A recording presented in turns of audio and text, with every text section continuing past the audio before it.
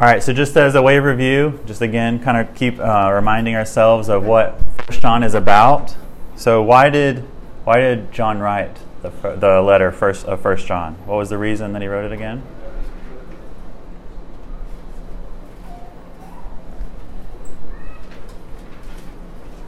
He was warning them against false teachers and building them up in Jesus. Yeah, it's kind of this twofold purpose. He's warning them of these false teachers, kind of exposing the false teaching, but he's also affirming them of their faith in Christ. So we're going to look specifically at part of the reason that he wrote it in this passage today about the false teachers. That's what we're going to focus on today. But yeah, he's exposing the lies of the false teachers by also affirming them.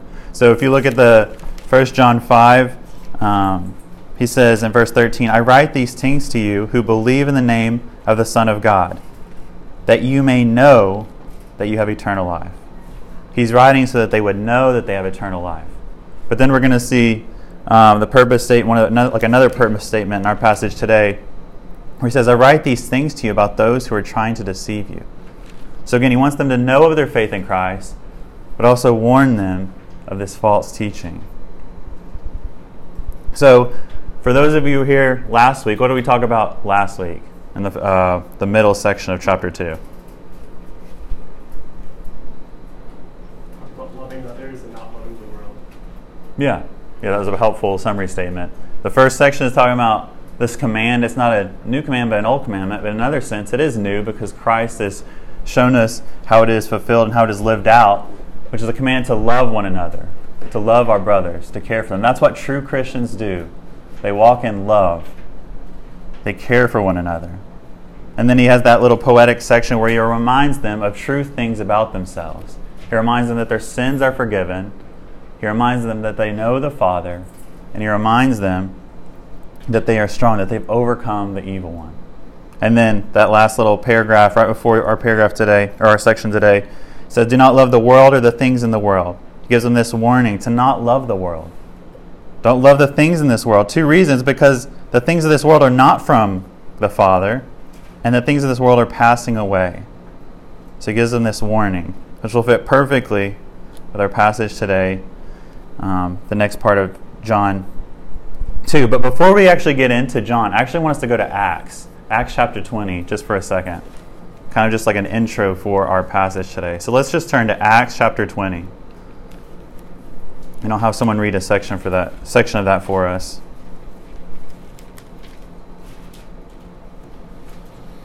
And the reason I want us to start here is I want us to see that the passage that we're looking at today is not a unique thing in 1 John. It's not a unique thing in the New Testament. It's very common. So this Acts chapter 20, the context here is Paul's on his 3rd missionary journey. He's getting ready to leave Ephesus. He spent a long time with the Ephesians. He loves them. He cares for them. He spent time teaching them. He's getting ready to leave them, and he wants to give them this final word of encouragement. So can someone read? We're just going to look at part of it. Could someone read in Acts chapter 20, verses 28 through 32? Could someone read verses 28 through 32? Pay careful attention to yourselves and to all the flock, in which the Holy Spirit has made you overseers, to care for the church of God, which he obtained with his own blood. I know that after my departure, fierce wolves will come in among you, not sparing the flock, and from among your own selves will arise men speaking twisted things, to draw away the disciples after them. Therefore be alert, remembering that for 3 years I did not cease night or day to admonish everyone with tears. And now I commend you to God and to the word of his grace, which is able to build you up, and to give you the inheritance among all those who are sanctified. All right, so just a reminder, he's getting ready to leave, say goodbye, probably forever, to the Ephesian elders, but he gives them this final warning. What does he tell them?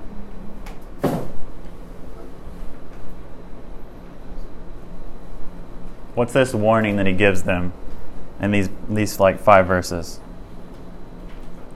False teachers, false prophets. Yeah. So they should pay attention, pay careful attention. Yeah. He tells the pastors, hey, pay careful attention. Why? Because of false teachers. And where do they come from?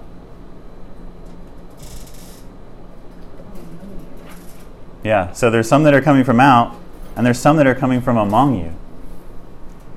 And just a reminder that 1 John, the context of where that is happening is either Ephesus or the Asia Minor area. So Ephesus is in Asia Minor. Now, it's two different authors, Paul and John, but I think it's helpful for us to see that Paul's warning them before he says goodbye to them. One of his final warnings is, beware of false teachers. And specifically, be aware of them that will come from among you. There will be false teaching that happens even in the church. He says, there will rise men speaking twisted things to draw away the disciples after them. So, speaking twisted things, they're twisting the truth. They're seeking to draw away disciples. So John, after he leaves Jerusalem, he'll spend a lot of time in Ephesus, which is where he's at when he writes this, and then he'll eventually get exiled to the island of Patmos. But I want us to see that this is a big problem that all the New Testament authors are addressing, this false teaching. And it's not just an Ephesus problem, but it's a fallen world problem. It happens all over the world. So we should not be surprised, but we should be on guard. So if you look at your handout, the main idea for today will be on guard against false teaching by abiding in the truth. Be on guard against false teaching by abiding in the truth. So you can go ahead and turn to 1 John, where we'll spend most of our time, 1 John chapter 2. We'll flip around a little bit, but we'll spend our time in 1 John chapter 2, verses 18 through 27. So you'll see the outline that I have written on there is the false teachers in the first 2 verses, battling the false teachers in the next 6 verses, and then the last 2, warning against the false teachers. So could someone just read that whole passage for us, just to begin, verses 18 through 27? Children, it is the last hour, and as you have heard, that Antichrist is coming. So now many Antichrists have come. Therefore we know it is the last hour. When they went out from us, that they were not of us. For if they had been of us, they would have continued with us. But they went out that it might become plain that they are all not of us. But you have been anointed by the Holy One, and you all have knowledge. I write to you, not because you do not know the truth, but because you know it, and because no lie is of the truth. Who is the liar but he who denies that Jesus is the Christ? This is the Antichrist, he who denies the Father and the Son. No one who denies the Son has the Father.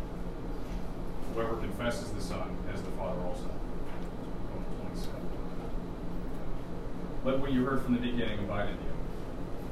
If what you heard from the beginning abides in you, then you too will abide in the Son and in the Father. And this is the promise that he made to us, eternal life. I write these things to you about those who are trying to deceive you. But the anointing that you receive from him abides in you, and you have no need that anyone should teach you. But as his anointing teaches you about everything, it is true, it is no lie, just as it is taught you, abide in him. Thanks, son. So you can already see the theme that's here, that's emerging. He's talking about these false teachers, this false teaching. It says in verse 26, I write these things to you about those who are trying to deceive you. He's warning them.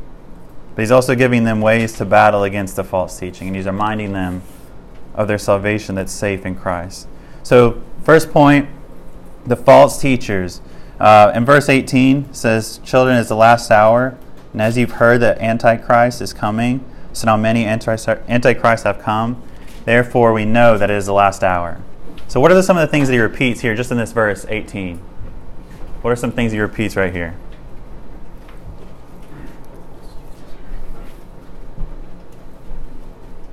It's the last hour. Yeah, last hour. And what else does he repeat? There's one other thing. Antichrist. So that's what we're going to look at first in this point. It says the last hour. He wants them to know that it's the last hour. And he's talking to them about the Antichrist. So first, the last hour. So obviously he's not talking about a literal hour. If you look at verse 17, right before this, he says, and the world is passing away along with his desires. So he's talking about the world that's passing away. So what John is saying is that we're in the final days. This is a common theme throughout the whole Bible. Especially in the Old Testament prophets, they're often talking about the last days, the latter days, or in that day, so this coming day. And then the New Testament talks about it often as well. So let's look at a couple examples. Can someone turn to Acts chapter 2, verses 17 through 18?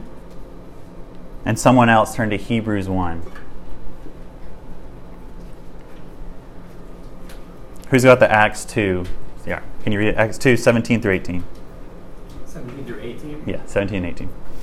And it shall be in the last days, God says, that I will pour forth of my Spirit on all mankind. And your sons and your daughters shall prophesy, and your young men shall see visions, and your old men shall dream dreams. Even on my bondslaves, both men and women, I will in those days pour forth of my Spirit, and they shall prophesy.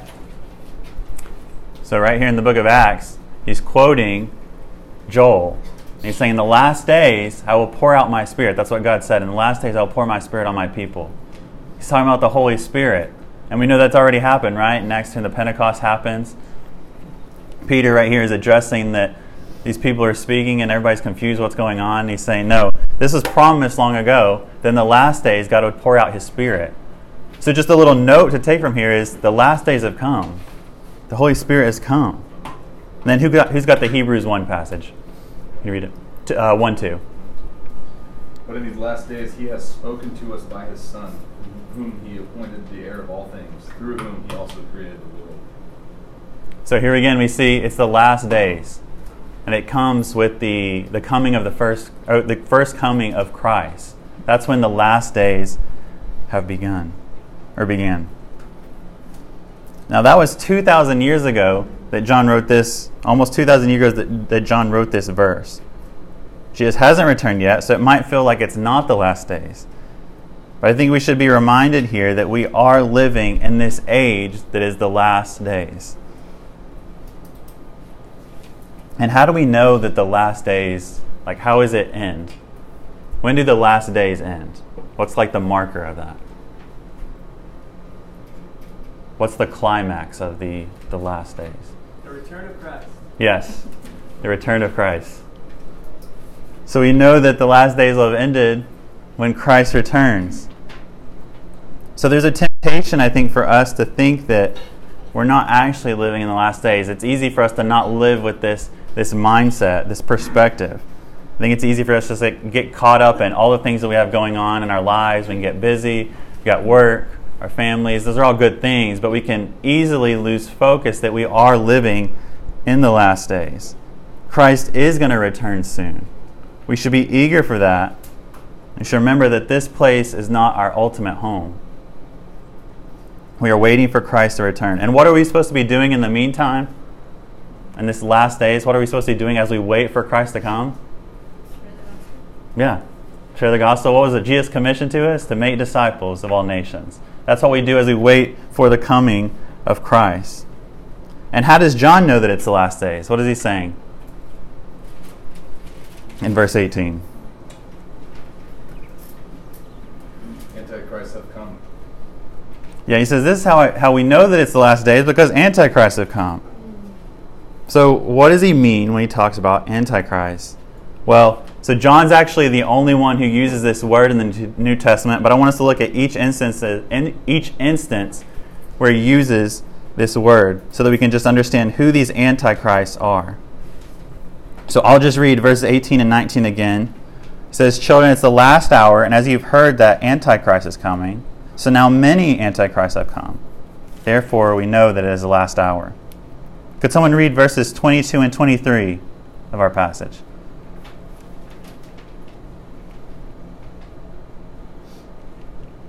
Who is the liar but he who denies that Jesus is the Christ?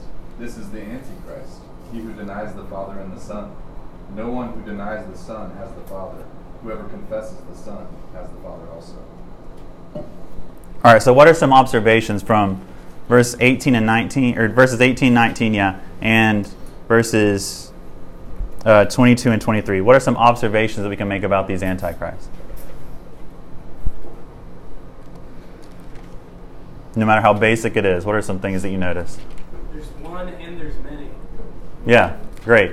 Verse 18, it says, you've heard that the Antichrist is coming, it's singular, but now many have come. So there's a singular and a plural. What are some other observations? Antichrists are liars and those who deny Jesus as the Christ. Yeah, so they're liars, that's how they're described. And we see a little bit of their doctrine, which we'll look in detail in a little bit. They deny that Jesus is the Christ. They deny, there's something about Jesus that they're denying, that he's the Christ, that he's the Son. And therefore they're also denying the Father. What else? What are some other observations from these two passages? Or two sections of verses? They go out from among you. Yeah. In verse 19, yeah. They were a part of the church, and then they've left. So they left the church. It's very similar to what Paul warned the Ephesian elders in Acts chapter 20. That would kind of imply that he's talking more about people. He's not talking so much about people who just aren't Christians, who just say, no, yeah, none of that's true. He's talking about people who are perverting the gospel by twisting it into something else. Yeah, that's a great observation, yeah. It's not just talking about unbelievers, but he's talking about those who are twisting the truth and they're teaching it. Any other observations from these verses? He denies the Father as well, not just Jesus. Yeah. Yeah, good. So that's another part of their doctrine. We'll look at that in a second. Another observation is that they're here now, in the time of John's day. These many antichrists are here. So he says that there's an antichrist coming. That's what they've heard. But there's many of them that are here now. All right, let's look over at chapter 4, verses 2 and 3. Can someone read that? Chapter 4, verses 2 and 3. By this you know the Spirit of God. Every spirit that confesses that Jesus Christ has come in the flesh is from God. And every spirit that does not confess Jesus is not from God. This is the spirit of the Antichrist, of which you have heard that it is coming, and now it is already in the world. So what are some observations from these couple verses? There is a spirit of the Antichrist. Yeah, there's a spirit of the Antichrist. What else?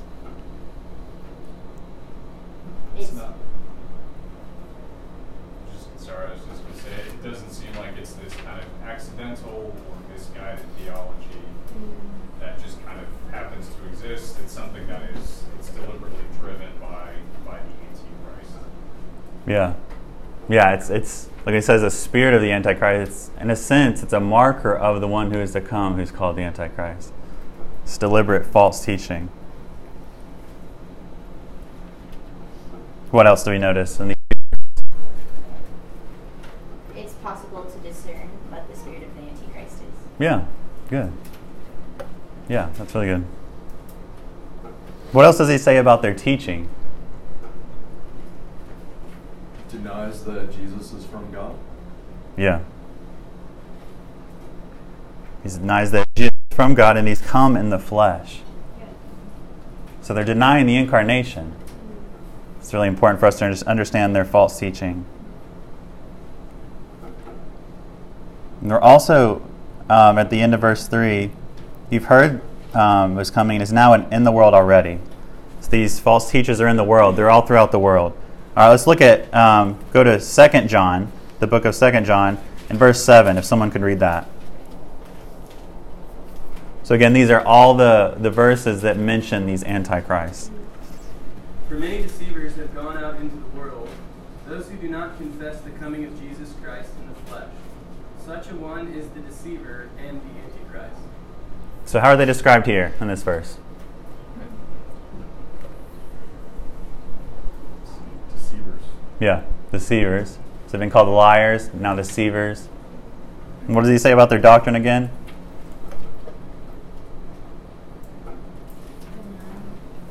Deny the incarnation. Yeah. Those who do not confess the coming of Christ in the flesh. So they're teaching that Christ has not come in the flesh. So just as a summary, you can go back to our passage for today. just a summary, kind of all that material, the things that we've observed.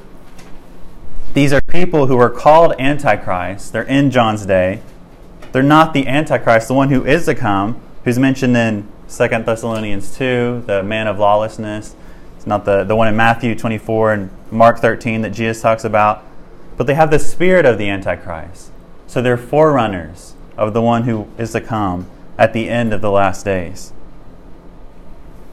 Also, they oppose Christ, right? Their teaching is false doctrine about Christ. So when it says Antichrist, that word, it could mean that they're pretending to be Christ, or it could mean that they're opposing Christ. And here what it's talking about is that they're opposing Christ. They're not pretending to be Him, but they're opposing Him.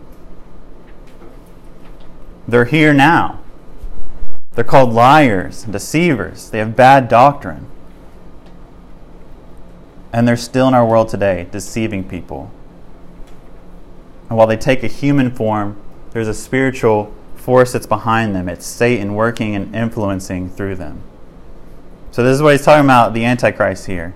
It's these forerunners of the one who is to come. They're teaching false doctrine. All right, let's look at verse 19 again.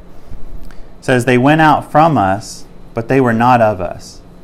For if they had been of us, they would have continued with us. But they went out that it might become plain that they all are not of us. It can get a little confusing because it sounds like he's repeating the same thing in a sense, but what is he saying in here in verse 19?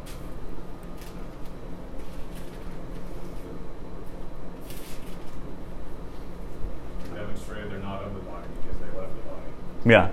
So they left it. They were a part of it. They were part of this church, this community. They've left. And their leaving demonstrates that they were never really a part of it. So in one sense, they were a part of the church.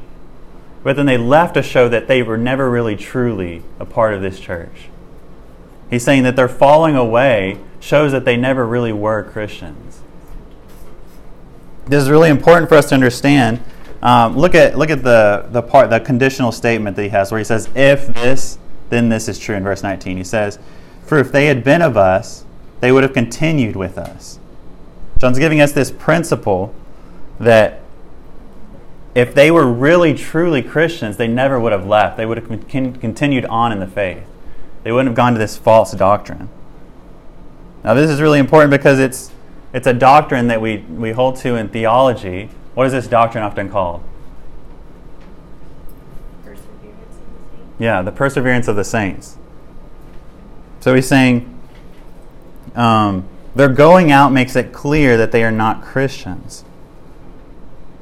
So, in other words, true Christians do not fall away. If someone falls away, then they never really were truly Christian. This is the doctrine of the perseverance of the saints. True Christians persevere to the end.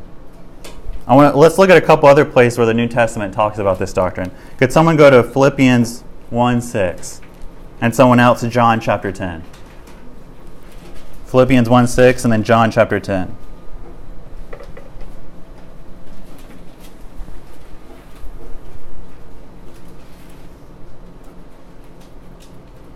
All right, who's got the Philippians passage? I am reading. No, you got it. For I am confident of this very thing, that he who began a good work in you will perfect it until the day of Christ Jesus. So God began the work. He says he will also complete the work. What's this work that he's talking about here? Yeah, he's going to complete the work of salvation. He began it in the justification. He's going to complete the sanctification. All right, John chapter 10, verses 27 through 29. Someone read that.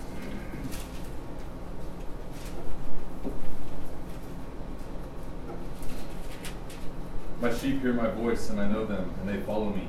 I give them eternal life, and they will never perish, and no one will snatch them out of my hand. My Father, who has given them to me, is greater than all, and no one is able to snatch them out of the Father's hand. What does this verse teach us?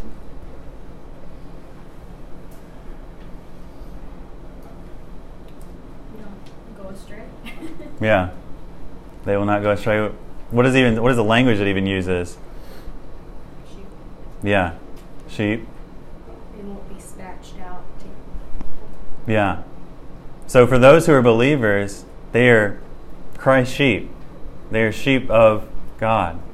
And it says that God will not let anyone snatch them out of his hands. So therefore, those who are believers will never fall away. They will not be pulled away. They won't be like these false teachers that are mentioned in 1 John chapter 2. John Stott says this: "He who stands firm to the end will be saved, not because salvation is the reward of endurance, but because endurance is the hallmark of the saved. Future and final perseverance is the ultimate test of a past participation in Christ." So persevering to the end does not earn salvation, but it's a mark of a true Christian. This is a really sweet doctrine, but it's a very serious one. For those of us who are Christians, we can have confidence that God will keep us to the end. We will not fall away. But at the same time, we're called to persevere. We must rely on God's strength, and we shouldn't give up. We must persevere. But this doctrine also helps us see in our passage right here that just because someone has made a profession does not mean that they are truly saved. Just because someone looked like a Christian at some point doesn't mean that they're truly saved. So it's most likely that in this church that people saw these false teachers before they've left the church and they thought they were Christians. They professed Christ. They looked like Christians. But as time went on, it became clear that they weren't really truly Christians. They had different teachings about Jesus. I'm sure many of us can think of someone that we know who used to call themselves a Christian, but he's fallen away. And this doctrine and these verses, they teach us that they didn't lose their salvation. Sadly, they never really truly were Christians. This also has implications for how we think about the local church, right? So in one sense, the church is invisible, right? You can't just necessarily see someone like, that's a Christian. People don't have like a little E above their head that says elect, or a C that says that they're Christian, right? They're invisible. But that's what the local church is supposed to be. It's supposed to be a visible manifestation of the church. And we want our visible local church to look as much as possible like the invisible church, those who are truly believers. Now, ultimately, God is the only one who knows those who are truly His. But church membership is doing our best knowledge from our best knowledge to say, I think this person's a Christian. I think this person's a Christian. And then church discipline is saying, to the best of our knowledge, this person doesn't look like a Christian. They're not living like one. Now, this doesn't mean we should just be suspicious of every believer, like, are they actually a Christian? You know, that's not what He's calling us to do. But He's just helping us to be aware that just because someone claims to be a Christian doesn't mean that they are. True Christians persevere to the end. All right, are there any questions or comments or applications from this passage? Yeah. Did Jesus ever talk about the Antichrist too, in His own words? Yeah. So He didn't use that word necessarily, but so He'll talk about there's one who's coming. And He talks about these false teachers, the ones who maybe say that they're Christian. Like even on the Sermon on the Mount, He'll say that you'll know them by their fruit. Those who will say that they knew Him, but they didn't truly know Him. Good. Can you distinguish between maybe, you mentioned church discipline and those that are among us, distinguish between maybe some of those and false teachers? Yeah. What would be kind of maybe a difference? Yeah.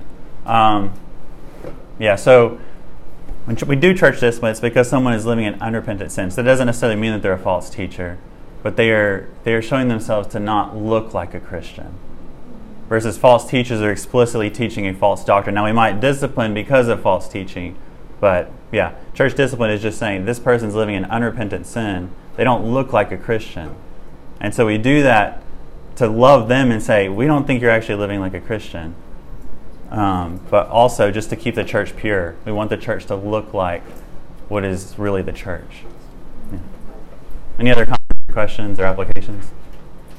Yeah. I mean, somebody needs church discipline. They're tarnishing the witness of Christ versus a false teacher who is actively pulling people away from Christ. Yeah. Right.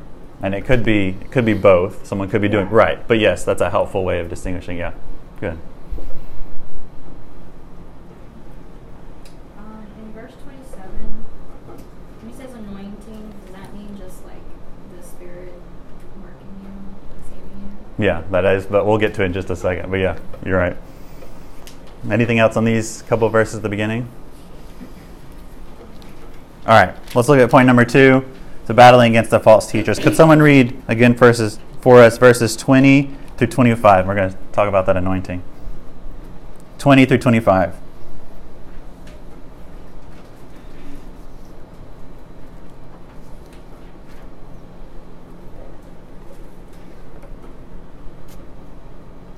But you have been anointed by the Holy One, and you all have knowledge.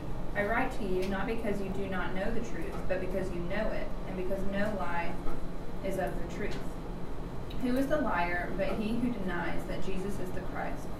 This is the Antichrist, he who denies the Father and the Son. No one who denies the Son has the Father. Whoever confesses the Son has the Father also. Let what you have heard from the beginning abide in you. If what you heard from the beginning abides in you, then you too will abide in the Son and in the Father.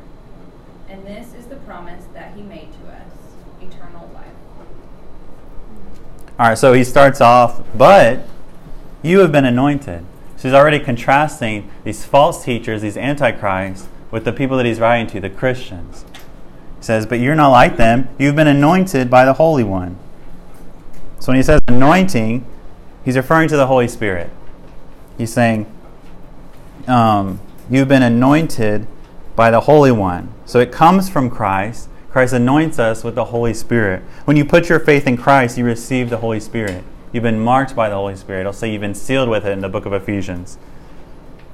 But you're different from the false teachers because you have been anointed by the Holy Spirit. So throughout the New Testament, whenever it talks about an anointing, it's referring to the Holy Spirit. And what does the anointing of the Holy Spirit do?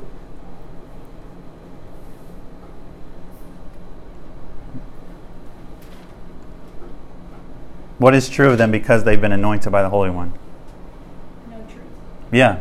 So they have knowledge. They know the truth. I write to you not because you do not know the truth, but because you know it, and no lie is of the truth. So because you've been anointed, you have knowledge of Christ. You know the truth. He's comforting his readers. You're not like these false teachers. You've been anointed. You have the truth. You know it. So he's doing two things. He's affirming them that they are safe in Christ. They are in the truth, but he's also warning them about the false teachers. So he's encouraging them, but he's also helping them to fight and remain in the truth. He's reminding them, you've been anointed. You're not going to fall away. Let's look a little bit at their teaching in verses 22 through 23. Who is the liar but he who denies that Jesus is the Christ? This is the Antichrist, he who denies the Father and the Son. No one denies the Son has the Father. No one who denies the Son has the Father. Whoever confesses the Son has the Father also. So here's their teaching. First it says they deny that Jesus is the Christ. So what does the word Christ mean? Anointed. Yeah, the anointed one. So Christ is not his last name, but it means the anointed one. It's referring to the Old Testament Messiah, the one who's promised from long ago who will come and save his people, who will be anointed by God to save his people. So if you notice, John's doing a little bit of play on words when you kind of understand what the words mean. In the Greek, he's doing a little play on words because Antichrist, just like it does in English, in Greek, they look very similar. It's just the anti in front of it. So, and then he says, but you've been anointed by the anointed one. So it's just a little fun play on words that he's using right there. But I don't think when he's saying that they've denied that Jesus is the Christ, he's just saying that they're like the Jewish unbelievers who would still believe in God, but they just don't think Jesus is the Christ. I don't think he's just doing that here. I think it's something deeper. So what else does it say that they deny? Yeah. Deny the Father and the Son. And as we saw in other places, it says they deny the incarnation, that Jesus came in the flesh. So I think what he's showing us about their false doctrine is that they hold to this Jesus that he's not the Messiah, God's Son who came in the flesh. That's what they're teaching.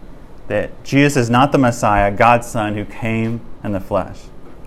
So just as like a general question before we look about why this is a dangerous teaching, just more general, more broad before that, why does it matter what we teach?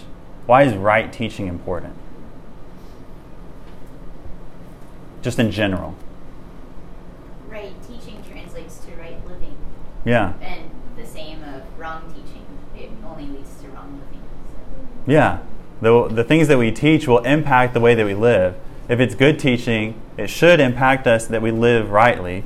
If it's false doctrine, it'll impact the way that we live in a negative way. That's really good.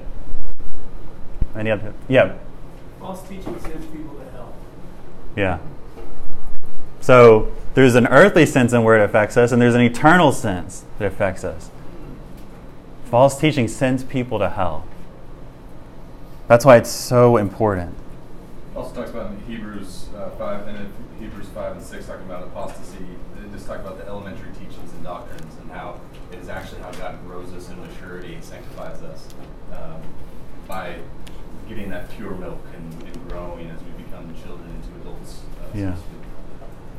Yeah, this right teaching, it grows us. It helps us become more mature. So he just calls them liars. The Antichrist are liars. I'm going to read this passage from John chapter 8. So in his gospel he writes, in verses 44 and 45, he says, this is what Jesus is talking. You are of your father the devil, and your will is to do your father's desires. He was a murderer from the beginning, and does not stand in the truth, because there is no truth in him. When he lies, he speaks out of his own character, for he is a liar and the father of lies.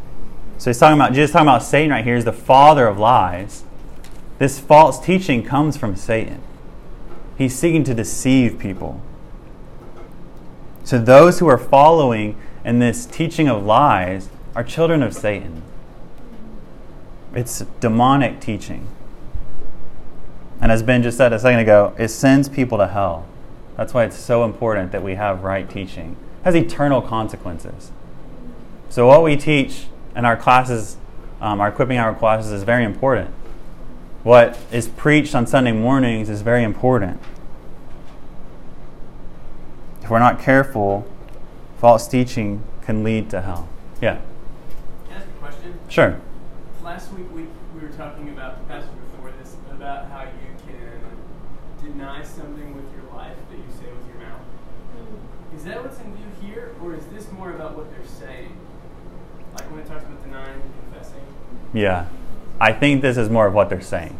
And do you think the passage last week and the passage this week are about the same group of people? So that their living is bad and their teaching is bad? Do you see what I'm asking? Yeah. Yeah, I think so. I think it's both. I think false teachers who are teaching this, like they're saying false things, that's going to reflect in the way they live as well. Yeah. Now there may be some who are confessing true things, but who are just living like falsely. They don't live like a Christian. So that's also true, but I think these false teachers are also living lives that do not reflect true teaching. So why is this doctrine of Christ, the true teaching of Christ, that he is the Messiah, he is God's Son who has come in the flesh, why is this important? So it's more specifically this doctrine of Christ. Why is that important? Yeah. Jesus himself says he is the only way to salvation. So it's the only chance we have. Yeah. Yeah, this is the only way to salvation is through Christ. Right? So if we get this wrong, we're not really Christians. We don't really know him. Jesus said, yeah, I'm the way, the truth, and the life. No one comes to the Father except through me. That's why he says, no one who denies the Son has the Father. Whoever confesses the Son has the Father also. So first, if you go against this, you're going against what Jesus has said, which is already, that's serious. But it's also just like, you're not headed the way to salvation. Mark, even in this book, like the beginning, the intro that John gives, in the first chapter, and then I think at the end of this passage that we're in today, yeah, Jesus is referred to as the Word of life, as eternal life. And so it's clear that life is found in him, and outside of him there is no life. And so just like, even John's giving us that picture of, diversions from the truth actually don't get us to the one place where life actually is. Yeah. That's a great point. And even just maybe some like examples of false teaching, these false religions that are promising a way to God. But if it doesn't happen through Christ, I mean, it's like what we said earlier. It sends people to hell. There is no life found in anything else outside of Christ. And this is one of the problems that was happening with the Pharisees, right? When Jesus was having conversations with them, they get really upset when Jesus says that they don't really know God. But they don't really know Him because they don't recognize Jesus as the Messiah. He's the long-awaited promised one. That He's sent from the Father. And said they hate Him and want to kill Him. So it proves that they don't really know God, the Father. All right, in verses 24 and 25, it says, "Let what you've heard from the beginning abide in you. Then you too will abide in the Son and in the Father. And this is the promise that He made to us, eternal life." So what is one of the strategies that John is giving us to fight against this false teaching? What is one of the strategies that he's giving us right here against battling or fighting this false teaching? Yeah, he says, "Let what you've heard from the beginning abide in you." So what is it that they've abided in from the beginning, or the message that they've heard from the beginning that they're supposed to abide in? Yeah, the gospel. So he's calling them back to the gospel. So one way that we fight against false teaching is abiding in the good news of Christ, the gospel, the message that saved us. That Jesus is the Christ, the Son of God who came in the flesh, and He came to die on the cross for our sins.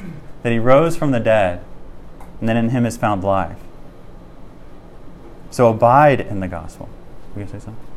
What does that look like practically, though? Like, I feel like that's really beautiful Christianese. And Yeah.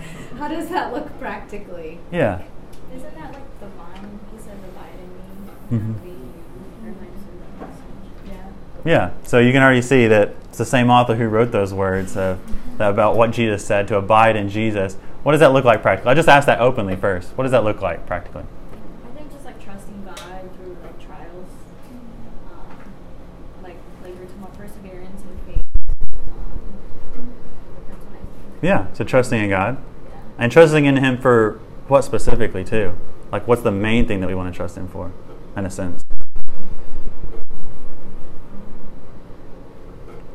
Forgiveness of our sins. Yeah. So I mean, we're trusting Him for everything, but we're also trusting Him for salvation, right? That He's the only way. So even practically, in our sin, remembering that Jesus, because He came in the flesh, could die for our sins as a substitute, because He Himself was like us in all regards, right? So because He's like us, He can stand in our place, He can die for us. And then, so in our sin, He is our hope. He's the one hope that we have for forgiveness. And that's an encouragement for us to keep striving to honor God. Because we're not striving impossibly to earn our own righteousness, but He's given it to us freely. So now we can strive knowing that He's helping us. Yeah. Yeah. I think that as soon as you stop being in awe of the gospel, that is one way to realize, like, you are not abiding. As soon as it loses its luster, like, especially at those of us who are like raised in the church, who've been walking with the Lord for a long time, like, it can be very easy for our life to become religious. And we're no longer just in awe and wonder of what He's done. And so, yeah, abiding in Him stops being abiding in Him. It just starts this, like, monotonous. Right. Yeah. I think part of what he's saying here is that the gospel is not just for unbelievers, right? It's not just for new believers, but it's for the mature believers as well. It's for everybody. We still continue to return to this gospel. When we sin, we still come back to Jesus and find hope and forgiveness in what He's done for us. I think also practically what he's saying is, don't run after false teaching. Don't run after the new teaching. He says, remember what you heard from the beginning. So he's saying, remember the things that you heard from the beginning. So this message of salvation that you've heard, stay with it. Don't go to some new teaching. Be on guard if it's new. Yeah, Joseph. I think the practical way of doing that, I know that for myself, that when I drift from God and when I'm not abiding in Him, usually the common thread there is that I haven't been reading my Word on a regular basis. So staying in the truth I think it's the easiest way to know that you're abiding in the Lord and that you're being on guard against false teaching is because you're constantly immersing yourself in what's true. Yeah. I think actually reading scripture versus like talk to other Christians, they don't read their Bible, Mhm. so they're not really knowing the truth. Yeah. See the I think difference? a step forward even from reading is like meditating on the word too. Yeah. Sometimes for me it's easy just to read it, then you go on your day, you start work. Stuff kind of comes in there, but I think getting that in your mind and thinking it. Yeah, that's really good. And I think that's maybe perhaps why John wrote that little poetic section in last week's passage. Remember that your sins have been forgiven. Reminding them that their sins have been forgiven. And we should just be on guard to watch ourselves just because that we currently believe that Jesus is the Christ. I'm not saying we're going to fall away, but we should be on guard. Don't be prideful and think, oh, I'd never believe that Jesus is not God. Or I would never believe that Jesus didn't come in the flesh. It's true that God will guard us till the end. That's true, and we can have confidence that He will guard us. But we should not become prideful and think, well, I would never fall away. Let's be very on guard against new teaching. There's this thing, if it's true, it ain't new. That's that's true, right? And I think there can be a temptation to want the newest thing when it comes to teaching. Like we're often that way about a lot of things, like whether it's technology or something like that. Let's be on guard against teaching that's new and says, oh, I have this new word from God. No. If you hear that, run away from it. So one of the ways that we fight against false teaching here is to hold to the message of the gospel. It's for all believers. And then what does he say in verse 25?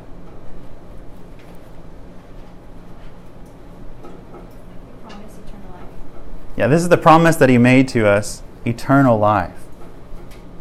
So to those who are Christians, who have put their faith in Christ, their promise is eternal life. And namely, like Krista said, it's Jesus. You get Him forever. You get to be with Him forever. Danny Aiken says this, the reference to eternal life is both that of the future promise of eternal life with the Father and the Son, and the present experience of abiding in God, the Father, and in Jesus Christ. So it's the promise of a future heaven, being with Him forever, but it's also this abiding with Him right now. We have eternal life right now. Our eternity, in a sense, begins when we become a Christian. We're already walking with Him. And it's also just a reminder, for those who are not Christians, their promise is eternal death. They do not have eternal life. And also just a small note, when we think about, this should be like a sweet reminder that we have a promise of eternal life. So when we see promises in the Bible, we should hold on to them. We should memorize them, meditate on them. And also just remember who's giving the promise. When it says, and this is the promise that He made to us. Who's the He? God. And what do we know about God from the rest of Scripture? What do we know about His character? He's faithful. Yeah. He keeps His promises. He's faithful. So when God tells us that we have eternal life, that means we really do. We really have eternal life. We really have life in Christ. We really will live with Him forever. So remember who's giving the promise too, because then it takes a whole new meaning. It's like when Jesus says, follow me, remember who He's saying to follow. Follow the God of the universe who created all things. Follow Jesus, the one who is our salvation. In John 8:51, He says, truly, truly, this is Jesus saying, truly, truly, I say to you, if anyone keeps my word, he will never see death. Jesus promises for those who are walking in obedience, they will never see death. True Christians will never see death. All right, so we have like 5 minutes. We'll look at the last section, verses 26 through 27. We've already talked about some of these themes, but verse 26 and 27, can someone read those verses? I write these things to you about those who are trying to deceive you, but the anointing that you receive from Him abides in you, and you have no need that anyone should teach you. But as His anointing teaches you about everything and is true and is no lie, just as it has taught you, abide in Him. So verse 26 again says, I'm writing these things to you about those who are trying to deceive you. So be aware of false teaching. So yes, He's affirming them. You are Christians. You have been anointed. You do have knowledge. But He's also warning them, be on guard against false teaching. There are people out there who are trying to deceive. Some of these false teachers know what they're doing, that they're trying to deceive others. Some are very aware of that. There are others who do not even realize that's what they're doing because they themselves have been deceived. And remember that Satan knows what he's doing. He's the one who's behind us. He's crafty. Sometimes it's super obvious that it's false teaching. Sometimes it's a lot trickier to realize that it is false teaching. It'll sound good. It'll sound true. And I think part of what's going on here is these false teachers have left, and it's confusing to these believers. And he's writing to remind them of what's true and to warn them against false teachers. So what would be some examples of false teaching today that we should be aware of, be on guard against? God wants you happy and wealthy and healthy. Yeah, that's a really big one. Oh, I've heard the gospel of inclusion or something like that. Yeah, what would that be? I heard this one guy say that Jesus was gay or something like that. And, Okay. You can be Christian and Yeah. So that's if the you, most inclusion. if you didn't hear what she said the gospel of inclusion. That some people are teaching the gospel of inclusion that Jesus himself was gay, and that you can be a gay and be gay and be a Christian. So that's obviously contrary to what the New Testament teaches. So yeah, be on guard against that. That's helpful. I didn't even realize that. And then, like you mentioned, the health and wealth gospel. This, if you have enough faith, then all these good things will come to you. It's common in other countries. It's also common here. There are a lot of the popular books that would call themselves Christians today are teaching this. If you just have enough faith, or if you believe in God, then all these wonderful things will happen to you. So be on guard against that. Any other false teaching that it's very relevant right now? I think there's a false teaching that's probably related to both of those, but it's the one where, they'll use the term God and maybe even Jesus, but what they're really appealing to is self as God. Sort of listening to your own internal, great way to put it. Yeah, just the internal compass, whatever that is, it's right. And if you listen to it, you will, be happy, etc., etc. Yeah, that's great. I think that's very common right now. Is you are your own God. You get to decide what's true, your own truth, right? Yeah, that's very common. This isn't necessarily like, it's kind of a specific teaching, but it's also almost just an approach that's very easy to fall into, is the legalistic, everything is, like, God wants you to do this and this and this and this and this, and it becomes a list of do's and don'ts, and I have to act like this and think like this, and it's suddenly you're back to earning your own salvation instead of trusting the Lord for grace. Yeah, that's super common. It can be very subtle. That's why the book of Galatians exists, right? To warn us against that. I think a lot of times you can just... I've become more aware of this through the pastoral internship. When I sit in on member interviews, I get to take notes for the elders and so that they don't have to do that. And I get to hear about how people have been saved, which is really great. I get to hear about all these different stories. But it's also just amazing that a lot of people, like right now, maybe even you in this room, have come from a background where something like that is taught, where it's this works-based salvation, that you do these things to be a Christian. It's Jesus, like Garrett will say, Jesus plus something else. That's very common. It can be very subtle if we're not careful and we're not on guard. Yeah, that's super relevant. We should be on guard against that. All right. I was going to ask the question, how do we make sure that we're not deceived? But I think we've already talked about that. Partially is because by abiding in the gospel. That's how we make sure we're not deceived. But also, some of you guys already said, we read the word. We meditate on the truth.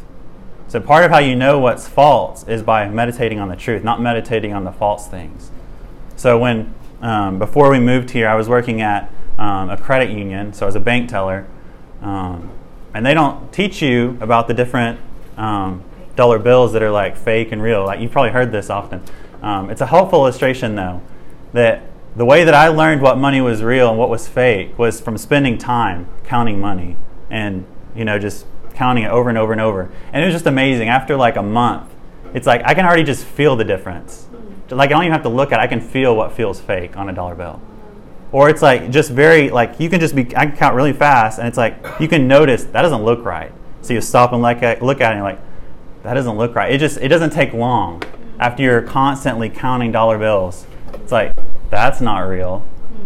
So part of what we do is just by handling the truth stuff, right? Meditating on what's true. That's how we know what's false. Mark, one thing real quick. You mentioned the church, local church. I think a big aspect of it is also like we all can't see everything. And so John writes this to the church. And then even just looking at our membership covenant, just one section, we will encourage, admonish, and exhibit watchfulness over one another with wisdom and humility and the power of the Spirit. So just the keys of the kingdom that have been given to the church to watch one another and help one another to the end so that we are not deceived by those who bring false teaching. That's super helpful, yeah. That's part of why we exist in a community, is so we can help one another, guard each other, warn one another. That's great. All right, I'll mention, let's talk about verse 27 because it can be confusing. It says, but the anointing that you received, he's talking about the Holy Spirit that you've received from him abides in you, and you have no need that anyone should teach you. But as his anointing teaches you about everything, and is true and is no lie, just as it has taught you, abide in him. So when he says you don't need anyone to teach you, he's not meaning you don't need teachers. It doesn't mean I shouldn't be up here right now teaching in the book of 1 John. One way we know that is because the rest of the New Testament is clearly promoting teaching, right? They're promoting pastors, right? Another way we know that is because John wrote this book, and he's encouraging them, and he's teaching them. So he's not saying you don't need teachers. I think he's warning you don't need some teachers who have this new revelation from God. Yeah, you don't need this if there's teachers, like I said a second ago, if there's teachers who say, I have this special word from God that you need to hear, you run the other direction, because that is false doctrine. That's, I think, what he's referring to right here. And he's reminding them they have the Holy Spirit. They should be able to see what is true and what is false. The Holy Spirit will help you, but we also need each other, the church, to help us in that. And then at the end he says to abide in Christ. So he's just reminding them to abide in Christ. So abide in Christ, like we've talked about what that looks like practically, remembering the gospel, walking in truth. Spend time with other believers. Meditate on what's true. Our two guides in this life are the Holy Spirit that is in us and God's Word. And that's what should be our guides for what is true and what is false. So, right before we close, any questions, any comments, any applications before I pray?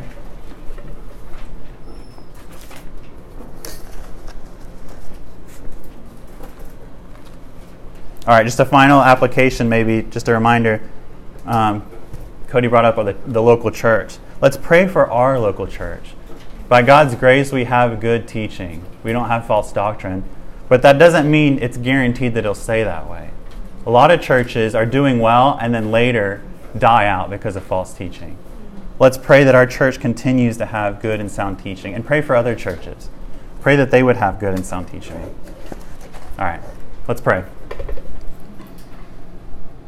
Dear Father, we thank you for the gospel, the good news of Jesus. Pray that you help us to abide in that good news, that we would think about it, that we would meditate on it, that it would continue to awe us and give us joy. Help us to treasure Jesus. When our hearts are cold towards you, would you melt that coldness? Take away the hardness of heart in us and help us to see the gospel with fresh eyes again, that we would see it as sweet and precious. Help us to abide in Christ. Please guard all of us in this room from false teaching. Help us to see what is true and what is false, and to love what is true and to hate what is false.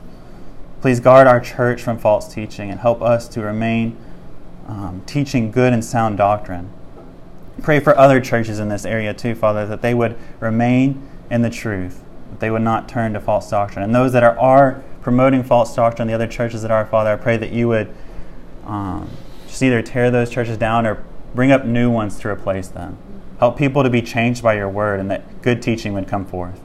So please help all of us now as we go on to worship and as we go on throughout the week. Help us to be on guard against false teaching, to love you more. In your name I pray, amen.